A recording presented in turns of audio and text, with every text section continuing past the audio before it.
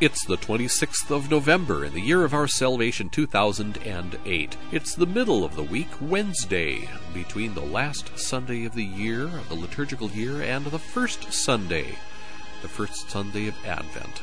And you're back with Father Z in another podcast.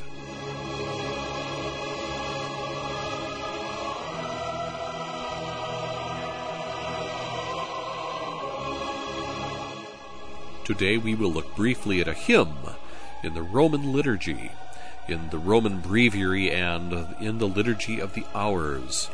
We'll listen to it and look at the changes that were made to it in the reforms after Vatican II. Also, since it is the day before Thanksgiving in the United States, we'll look at a Thanksgiving Day proclamation from one of the presidents of the United States. And finally, one of you listeners, a participant on the WDTPRS blog, has sent me a reading of a poem, a version of one of the ancient Roman poet Horace's most famous pieces in Scots. I can hardly wait to share it with you. We'll have that at the end of the podcast. So let's get right to work.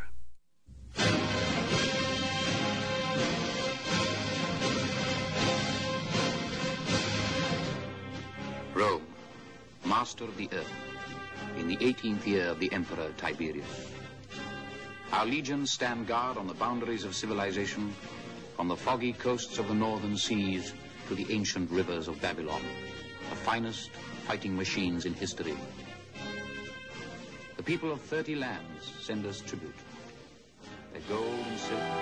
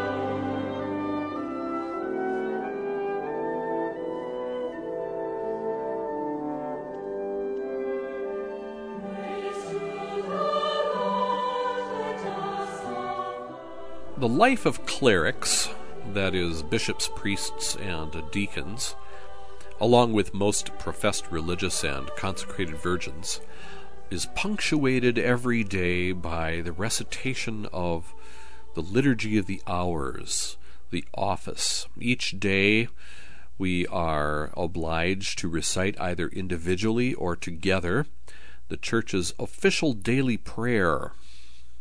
Now, since Pope Benedict's great gift to the Church, Summorum Pontificum, the motu proprio which freed up the older forms of the liturgy, we also can freely use the older form of the Liturgy of the Hours, which was found in the Breviarium Romanum, the Roman breviary. You see, in the newer form, we usually call it the Liturgy of the Hours, or Liturgia Orarum, but the older form was mainly found in the Breviarium Romanum, the kind of short book, the short Roman book. Now, in some monastic communities, for example, some Benedictine houses, they maintained their older and traditional forms of the office, so important for their spirituality and their daily lives, their work, God's work, their opus Dei. And in praying the office, all of these clerics and religious who are set apart, that's what cleric means, a person who is set apart for God alone, consecrated to God, taken out of the temporal realm and put into the sacred realm. You know, we have different sacred places and sacred things and sacred times. Well, we also have sacred persons, and many of these clerics are consecrated in a special way and set apart precisely to pray and intercede for the Church and the world. And so all over the world, at every hour of the day, At any given moment, you should know that there are thousands of people praying for you, praying for members of the church, but also for the whole world, for the whole human race. And the office, of course, office comes from a Latin word meaning duty. And it's a duty which is performed either in an official way because we're obliged, or also in a voluntary way, officium. The office is very deeply rooted in the recitations of the Psalms, the Psalter. The Psalter is what we call the whole body of Psalms together. And in the older form of the office, all 150 Psalms were prayed every week, which made the office rather long.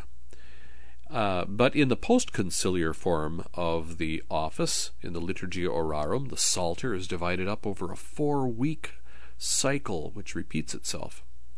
And also in the structure of the office, there are readings from Scripture, and hymns, and short selected readings, perhaps from the fathers of the church along with Scripture, and also describing the lives of saints, or they might be taken from the writings of saints and also from the documents of the church. So we find in the office, really, a way to drill into Scripture and tradition and the magisterium of the church, all three sources of revelation, along with the other kinds of traditions that we have of, say, for example, writing, geographical writings about the lives of saints. It's really interesting in the old form of matins. Matins used to be divided into 3 different sections, or nocturnes. And they were called nocturnes, of course, because everything for matins was sung in the middle of the night, even though the word kind of means morning. It was sung in the middle of the night when it was dark. And so these different nocturnes were sung, and very often the second nocturne was given over to readings about the lives of the saints, especially the saint whose feast was being celebrated. And so sometimes in clerical circles and ecclesiastical circles, there was an old phrase that a person lies or exaggerates like the second nocturne, because some of those older hagiographical writings of the lives of saints in the second nocturne sometimes were a little bit fantastic to be believed. Since the council, there has been a great effort to try to provide far more, shall we say, historically accurate documents and readings and so forth to tie in together with the church's calendar. I think that's one of the reasons why so many feast days were moved. But that's really a topic for another podcast, isn't it? Once upon a time, or at least for those people who are using the older form of office now, all 150 psalms were prayed each week, but now it's divided into a 4-week cycle. And we use this cycle and this beautiful structure of our office, the constant rhythm of it and repetition of it, so that we intercede for the whole world, but also so that we are shaped by it. We are shaped by how we pray. There's a reciprocal relationship between what we believe and who we are in our Catholic identity, and who we are as men and women, disciples of the Lord, by how we pray. It shapes us. And if we believe certain things, then we pray in a certain way. If you change our prayer, over time you change our belief. And so the constant rhythm and repetition of these prayers shapes the one who prays them. And now, even though only certain people are obliged to recite it according to that rhythm, which is several times during the course of the day, many lay people have also started to say parts of the office, at least, such as their morning prayer and the evening prayer, either alone or sometimes in groups. You'll see them in parish churches praying before or after Mass, sometimes morning prayer or evening prayer, the hinge points of our day. It's interesting that each day, this issue of rhythm, I think, is important for us to consider. Each day has its rhythm, doesn't it? But so does every year. Every year, Holy Church presents us with the whole history of our salvation and the mysteries of our Lord's birth and life and death and resurrection and his second coming. And the Church does this in a beautiful cycle of feasts and seasons, with each feast having its own time of penitential preparation, followed by festive joy. And every year, Holy Church repeats the cycle. We don't, pick, like we're going to do it this way this year. No, the cycle is repeated. And we are presented with these mysteries in an unchanging pattern. But every year we change, don't we? Every year we are able to return in the cycle to these mysteries and glean more from them. Our faith has to seek understanding. It's sadly the case that a lot of people stop really studying or trying to deepen their faith after their childhood, maybe after their formation for Holy Communion or confirmation or whatever it might have been.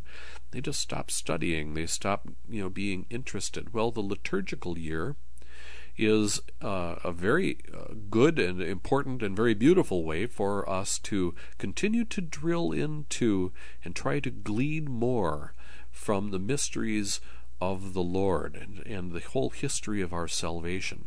Because remember, Christ came into the world to reveal us more fully to ourselves. And so when we are in contact with him in the Church's liturgy, he is the real actor in every liturgical action, then we are also learning more about ourselves. And every one of us was given something to do by God, given some work in the world, and we need what God will give us and how he will shape us through the liturgy of the Church so that we can each do our own work properly. So this cycle of the liturgical year, the year of salvation, is very important to us. It's called the year of salvation for a reason, because it points us and helps us to our salvation, how crippled we would be without it. Now, in this year's cycle and year of salvation, we have finally come to the end. And in the newer post-conciliar calendar, which we celebrated this last Sunday, just a few days ago, we had the Feast of Christ the King. Now, in the older calendar, the Feast of Christ the King is on the last Sunday of October. But the feast these days is at the end of the year, probably so that we can stress the kingship of the Lord after the second coming. Remember that the Lord will come in glory to judge the living and the dead, and he will take all things to himself, as Paul tells us in his letter to the Corinthians. He will take everything, all of creation, to himself and submit them to the Father, so that God might be all in all, and the great unending kingdom, the reign of the kingdom of God will begin. God will be our perfect focus, an absolute fascination. We will never tire of him and his beauty and what we can gain from him in the beatific vision. But the fact is that he must be the king in the center of our hearts and all that we do in this life, and not just the next life. He must rule over every dimension of our lives. He is also king of this world. Now, this world has its prince, which is the enemy of the soul, but there is the king. And the perfection of his kingdom will not be manifested until the end of time, but he nevertheless, in those who desire to belong to his kingdom forever, in the happiness of heaven, should mirror his kingship here in this world as well.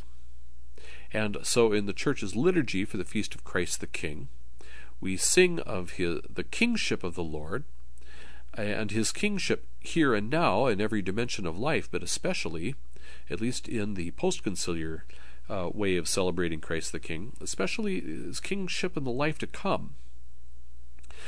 But, it's interesting that the older Feast of Christ the King stressed something a little different. It stressed his kingship here and now in every dimension of our lives. And we can find that there's a change of theme or a change of emphasis in the church's prayer in the liturgy for Christ the King, from the way it was before and the way it is now, or at least in the older books and then the newer books. Remember, we can use the older books now too. And to find this theme and see what happened, let's drill down into one hymn for the Feast of Christ the King, the hymn that's used for Vespers. It's called Te Saeculorum Principem. This was the hymn in the older Breviarium Romanum, and also the Antiphonale Monasticum, which monks Benedictines used to use. But it's also still the hymn in the newer Liturgia Orarum. Now, since most of you are probably interested mainly in the newer forms of the office in Mass, I'll stick mainly to the newer version here, but I'm going to point out to you the parts that were changed. Now, first of all, in order to get into this, I think we ought to crack this hymn open by hearing it. I'm sorry that I don't have a professional recording of some monks or a Schola Cantorum doing it, which would be far more edifying. You're going to have to put up with me singing it first. And I'm going to use the Liber Hymnarius. This is a hymn book, the Book of Hymns, and some other useful chants. It was published in 1983 for the newer office by the monks, the Benedictine monks at Solesmes, a great monastery in France. It was a great center of the liturgical renewal, the liturgical movement. And so it was important for the revival of Gregorian chant. They put together editions, very important editions, for the use in the Church's liturgy. Alas, these things have been honored more by ignoring them than anything else. But there are some places where they're used, and I have my old copy of the Liber Hymnarius, and I can now sing for you the hymn Te Saeculorum Principem, as it is in the newer form of the office. And to help you get into this, I'll give you a kind of a literal, slavishly literal translation. What does the prayer really say? I'm not trying to be, smooth or poetic, and I'm just kind of go along here and do this on the fly. But a couple of things that you can listen for are the connection of Christ's kingship with how he reigned from the cross, that was really his first throne, and another throne that he has is our altar as the Eucharistic Lord. So here, listen to this translation. We profess that you, Prince of all ages, you, O Christ, are the King of the nations. You are the sole judge of all hearts and minds. We, exalting, say that you, whom prostrate multitudes adore with heavenly hymns and praises, are supreme King of all. O Christ, peace-bringing Prince, subjugate rebellious minds, and in your love gather into one flock those going astray. For this you hang, arms outstretched on the bloody tree. You show a heart burning with fire, pierced with the sharp spear tip. For this you are hidden on altars, in the image of bread and wine, pouring out salvation on your children from your pierced breast. Glory to you, O Jesus, who rules the scepters of the world. Glory with the Father and the loving Spirit for endless ages. Amen. Now, those were 6 verses. Now, the older version, interestingly, has 8. 2 of the verses were chopped out. But let's hear the hymn now in Latin with the melody with which it is traditionally sung. Te seculorum principem, te Christe regem gentium, te mensium, te cordium, unum fatemur arbitrum, quem pronadorant agmina, hymnisque laudant celitum, te nos ovantes omnium, regem supremum dicimus. O Christe princeps pacifer, mentes rebelle subice, tu quoque amore devios, o viri in unum congrega, ad hoc cruenta barbore, pendes apertis brachiis, diraque fossum cuspide, corigne flagrans exhibes, ad hoc in aris abderis, vini dapisque imagine, funden salutem filiis, transverberato pectore. Iesu tibi sit gloria, qui cuncta amore temperas, cum Patre et Almo Spiritu, in sempiterna saecula. Amen. That was the hymn for Vespers for the Feast of Christ the King from the Liber Hymnarius. In other words, it's the version for the newer office, the Liturgia Orarum. And my apologies, you had to put up just with me.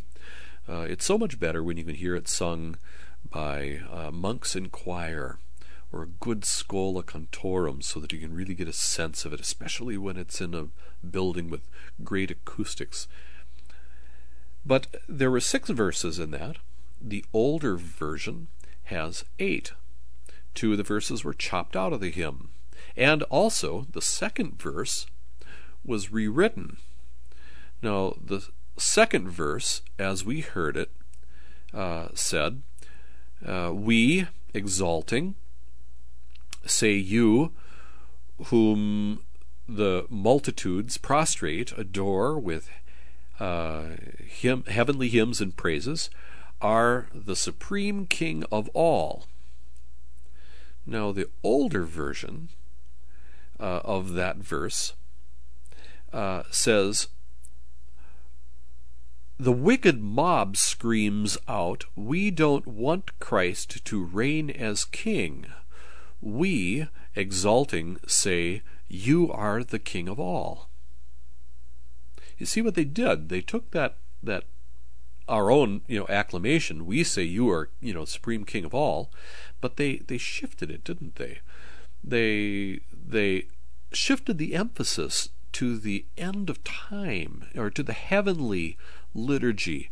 But the older version really goes back almost like to tell the tale of Christ's passion.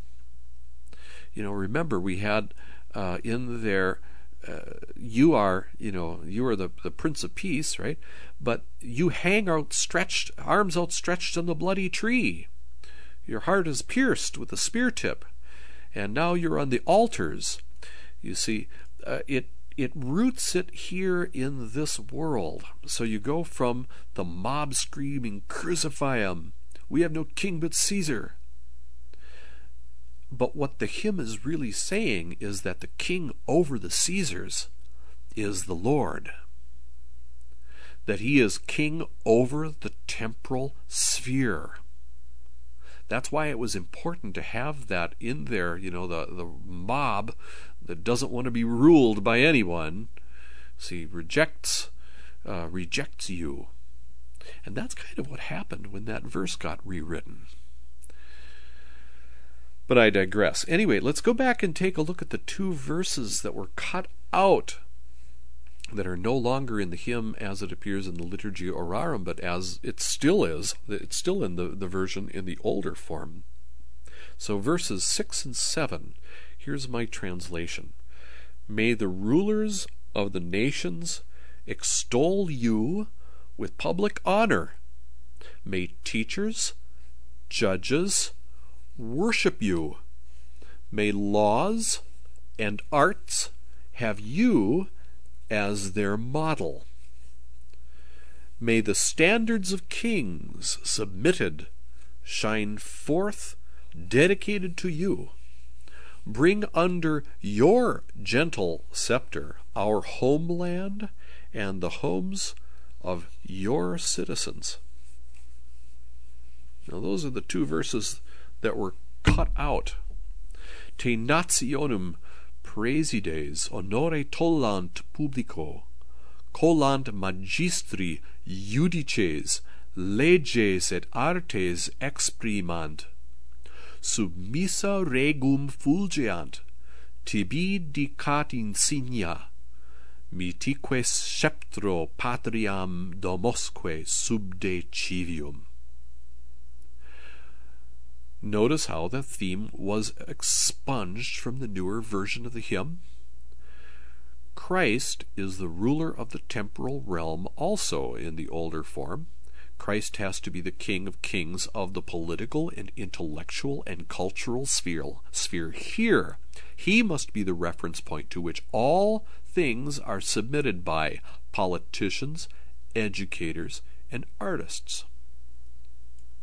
Now I ask you, dear friends and listeners, has the world benefited from the changes to that hymn for Christ the King? Now I can hear, maybe some of you might be saying out there, well, but Father, that's not fair. I mean, what difference does one hymn make? After all, it's a good thing to pray about the end of times too. I mean, we believe that there's a kingdom to come, and that's really our goal, right? That's our true heavenly fatherland, right? Our true patria, right? Well, yeah, that's certainly true. And I'm not saying that in the Feast of Christ the King, the way that we pray now is bad. But I believe that the world is really affected by how we pray. Just as the surface and the depths of a pond are affected when we toss a stone into it, or maybe skip it across its surface. But for some reason, because of what was in the air back then when the changes were made to the liturgy, or maybe because churchmen of the time were really nervous about the role of the church in the modern world, or nervous somehow about saying to all of the rulers and the governments of the earth and the intelligentsia and the academic sphere and the artists and everyone in the world, no, Christ must be your point of reference. He must be the king of all that you do. If you are a politician, Christ must be king over you. You must reflect his kingship in your ruling. You must reflect him as teacher and king if you're going to teach. If you're going to be an artist, his is beauty. His beauty as the heavenly king is what you should be reflecting in all that you do, in the music that you write, in your paintings, in your sculpture, in the buildings that you design, in everything that you do. I don't know, maybe they were a little nervous about that, about announcing that and proclaiming it to the entire world in a clear way, and doing so in the way we pray. Because remember, the way we pray has a reciprocal relationship with what we believe. If we believe certain things, then we will pray a certain way. If we pray a certain way, we will come to believe those things. But you see, if we cut certain things out of our prayer life, then those things will begin to fade from our identity. So I ask you again, friends, listeners, has the world benefited from the changes to that hymn, For Christ the King?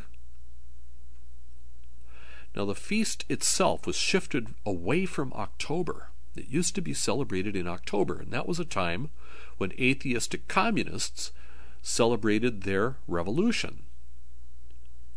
It was shifted to the end of the liturgical year in order to connect it more with an eschatological focus, more with the end times of the four last things than this worldly concerns that we Christians have in shaping each little corner of our lives everywhere in the world we might be. Holy Church shapes you through its prayer. The clergy, your priests and your bishops, shape you and prepare you, lay people, so that you can go out into the world and shape the world around you, each according to your own vocations. Now, our membership in the kingdom, which is going to come only to its perfection later, must be initiated here and reflected here, now, in all that we do. It might be the political sphere, it might be education, it might be the arts, whatever it might be, whatever little corner of the world you occupy, Christ is the king of your little corner. Now, one of the fruits of Summorum Pontificum is the reintegration of these older forms of prayers with their very different concerns, obviously, as you can hear, back into the prayer life of the Church. Now, this has just been one tiny glimpse into what happened and why we pray as we do. This is a glimpse, really, into what the prayer really says.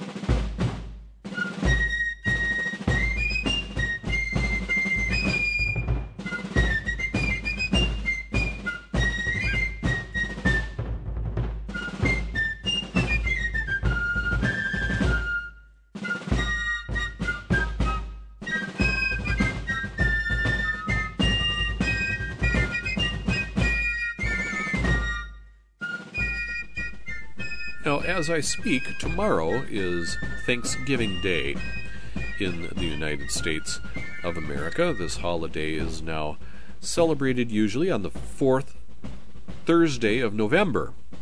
It was shifted to that time in 1941. Before that, it had other times, and there's a long history of how the United States we have celebrated Thanksgiving days. But one of the first and most historic Thanksgiving proclamations was made by George Washington during his first year as president. He set aside Thursday, November 26th, the anniversary is today, as a day of public thanksgiving and prayer. Now, I'm often rather frustrated by what I hear very often in the media. There's kind of a rage against being thankful, openly thankful to God for everything that we enjoy in the freedoms that we have as citizens in my country, and I'm sure in your countries as well if you're not United States citizens, for the bounty that we enjoy as in wealthy countries here in Western civilization, and even, the great advances that have been made in the third world. We have a lot to be thankful for. We have so very much to be thankful for. Life itself. And, of course, in the spiritual realm, all of the gifts and graces that God gives us freely, which we do not merit. And especially the gifts of Christ's sacrifice for us so that we can be saved, for the sacraments, for the church and her teaching, and for the opportunity to worship Him publicly as a church. These things all we have reason to be thankful for. And I'm very frustrated when I hear people trying to shove God out of the public square.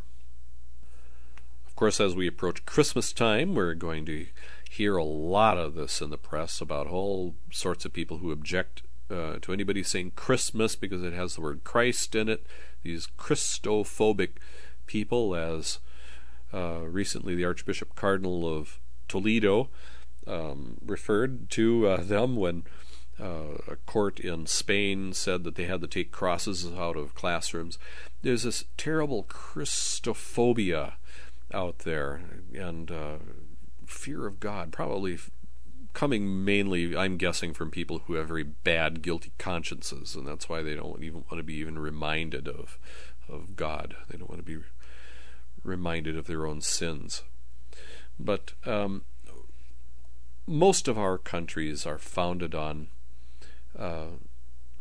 by people who had deep beliefs in the Almighty. And this is at the heart of Western civilization. It's the heart of Christendom, which gave us Western civilization.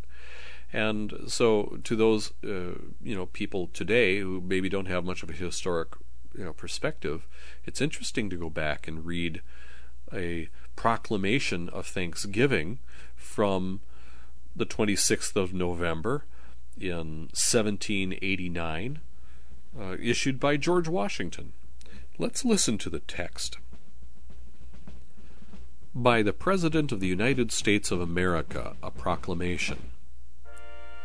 Whereas it is the duty of all nations to acknowledge the providence of Almighty God, to obey His will, to be grateful for His benefits, and humbly to implore His protection and favor.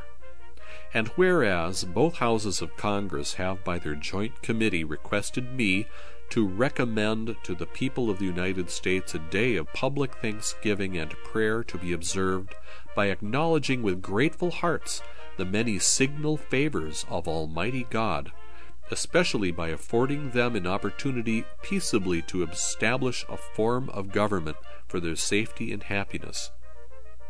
Now, therefore, do I recommend and assign Thursday, the 26th of November next, to be devoted by the people of these states to the service of that great and glorious Being who is the beneficent author of all the good that was, that is, or that will be, that we may then all unite in rendering unto Him our sincere and humble thanks for His kind care and protection of the people of this country previous to their becoming a nation, for the signal and manifold mercies and the favorable interpositions of His providence, which we experienced in the course and conclusion of the late war, for the great degree of tranquillity, union, and plenty which we have since enjoyed, for the peaceable and rational manner in which we have been enabled to establish constitutions of government for our safety and happiness,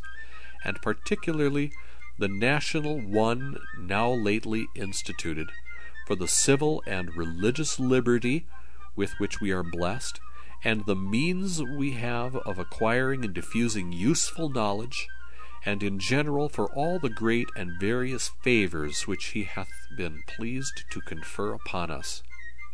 And also that we may then unite in most humbly offering our prayers and supplications to the great Lord and Ruler of nations, and beseech Him to pardon our national and other transgressions, to enable us all, whether in public or private stations, to perform our several and relative duties properly and punctually, to render our national government a blessing to all the people, by constantly being a government of wise, just, and constitutional laws, discreetly and faithfully executed and obeyed, to protect and guide all sovereigns and nations, especially such as have shown kindness unto us, and to bless them with good government, peace, and concord, to promote the knowledge and practice of true religion and virtue, and the increase of science among them and us,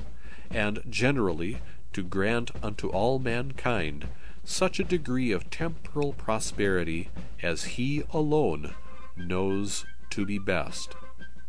Given by my hand at the city of New York, the 3rd day of October, in the year of our Lord, 1789. George Washington. Sometimes I think we get locked up so much in the present that we forget where we came from. We lose continuity, and we do so in the secular sphere as well as in the ecclesiastical sphere, don't we? Having a good historical perspective is so very important. We can learn so much about ourselves by seeing what people struggled and went through before us, what their sentiments were, what their motives were, what their worldview, their frame of mind, how they related to each other and to their nation and to Almighty God. We need this perspective now, and I think it particularly appropriate that we take a look at that, or that we hear that proclamation from 1789 after what I was saying about the Feast of Christ the King, that he is the one who must reign over all of the spheres of our lives. We have every duty and every right to be thankful to him publicly, and to manifest our membership in the kingdom in every sphere of our lives.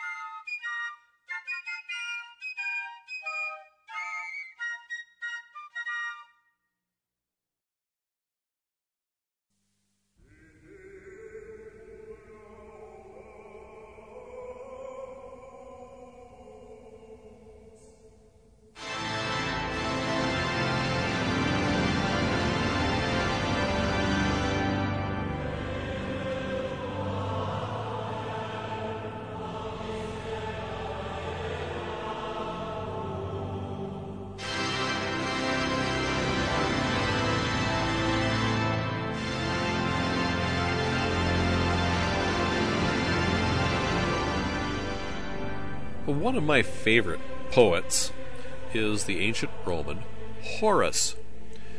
He's the one who inspired me to call the place where I stay in the United States the Sabine Farm. You see, Horace had his villa out in the countryside, in the Sabine countryside. That's where he used to go to get away from Rome and the madness of Rome. And a few days ago, an excellent blogger whom I check every day, the Laudator Temporis Acti, I have him linked on my left sidebar, posted a version of one of Horace's most famous poems, Ode number 111. That's the first book, the 11th Ode. That's the poem that contains the very famous phrase in Latin, Carpe diem, seize the day.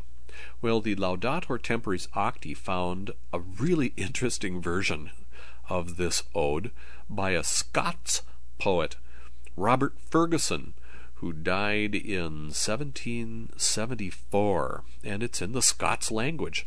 And I don't understand a whole bunch of the words in it. At least I wouldn't if the Laudator hadn't included a little vocabulary. just as I do in my articles, What Does the Prayer Really Say? I always include some vocabulary. He went to the Dictionary of the Scots Language, and he gave some of the vocabulary along with the text. Now, I have posted the text in one of my blog entries on the 22nd of November.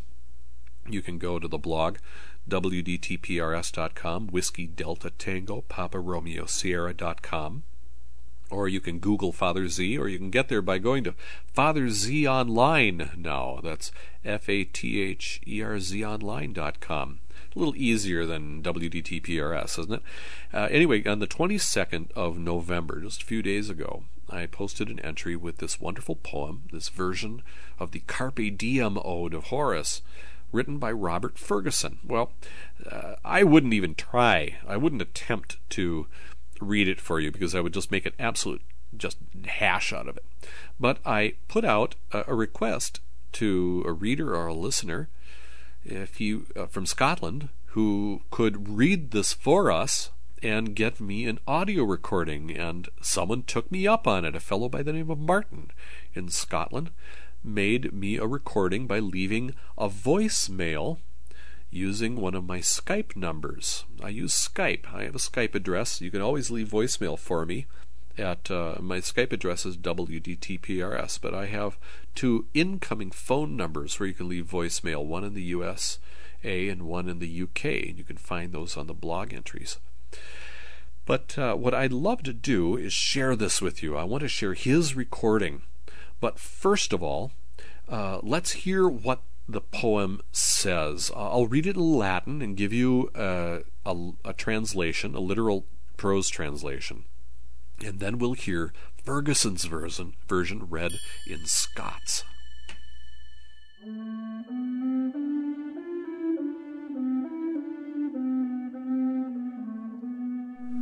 Don't ask. It is forbidden to know what final state the gods have given to me and you, Laoconoe, and don't consult Babylonian horoscopes. How much better it is to accept whatever shall be, whether Jupiter has given many more winters, or whether this is the last one, which now breaks the force of the Tuscan sea against the facing cliffs. Be wise, strain the wine, and trim distant hope with short limits. While we're talking, grudging time will already have fled. Seize the day, trusting as little as possible in tomorrow.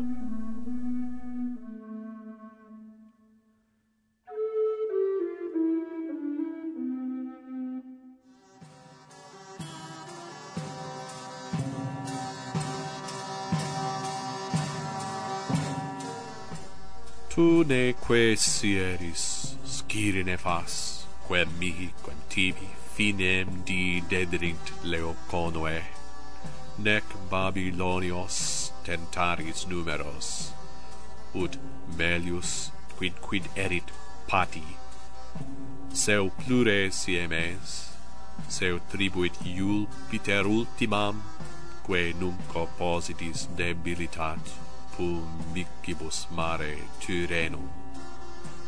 Sapias vina liques et spatio brevi, spem longam reseces, dum loquimur fugerit invidia etas, carpe diem, quam minimum credula postero.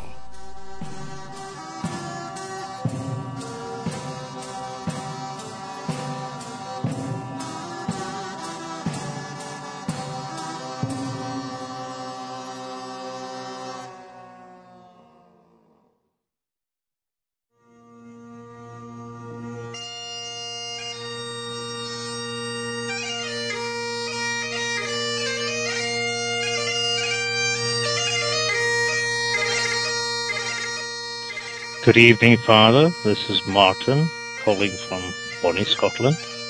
I'm about to recite the verse. I'll say it twice because I'm sure to make a mistake, so you can edit as you see best. Anyway, here we go. Without a dram, heaven help me. Ne'er fash your thumb what God's decree to be the weird o' you or me, nor deal in cantrips kettle cunning, to speer who fast your days are running.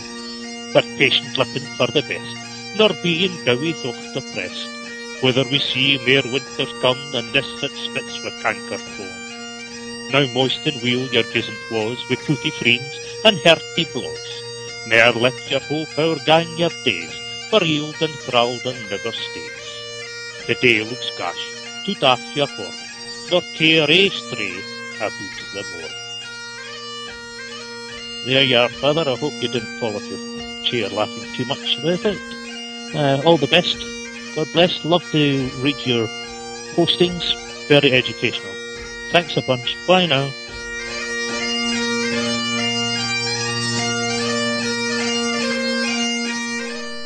Many, many thanks go out to Martin in Scotland, who was so kind as to take the time to read that poem in Scots, that version of Horace's ode from Book 1, number 11.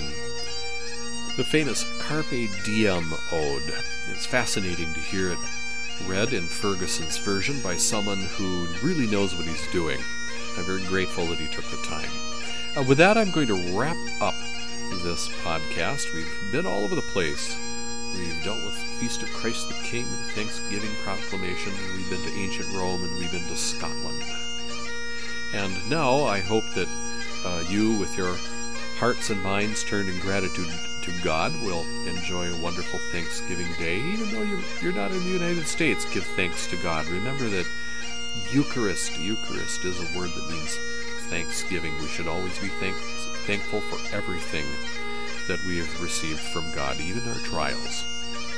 And I thank you for all of the support that you have given to the blog and to these podcasts and to me personally. And I will continue to pray for you, and I ask a prayer for myself in return.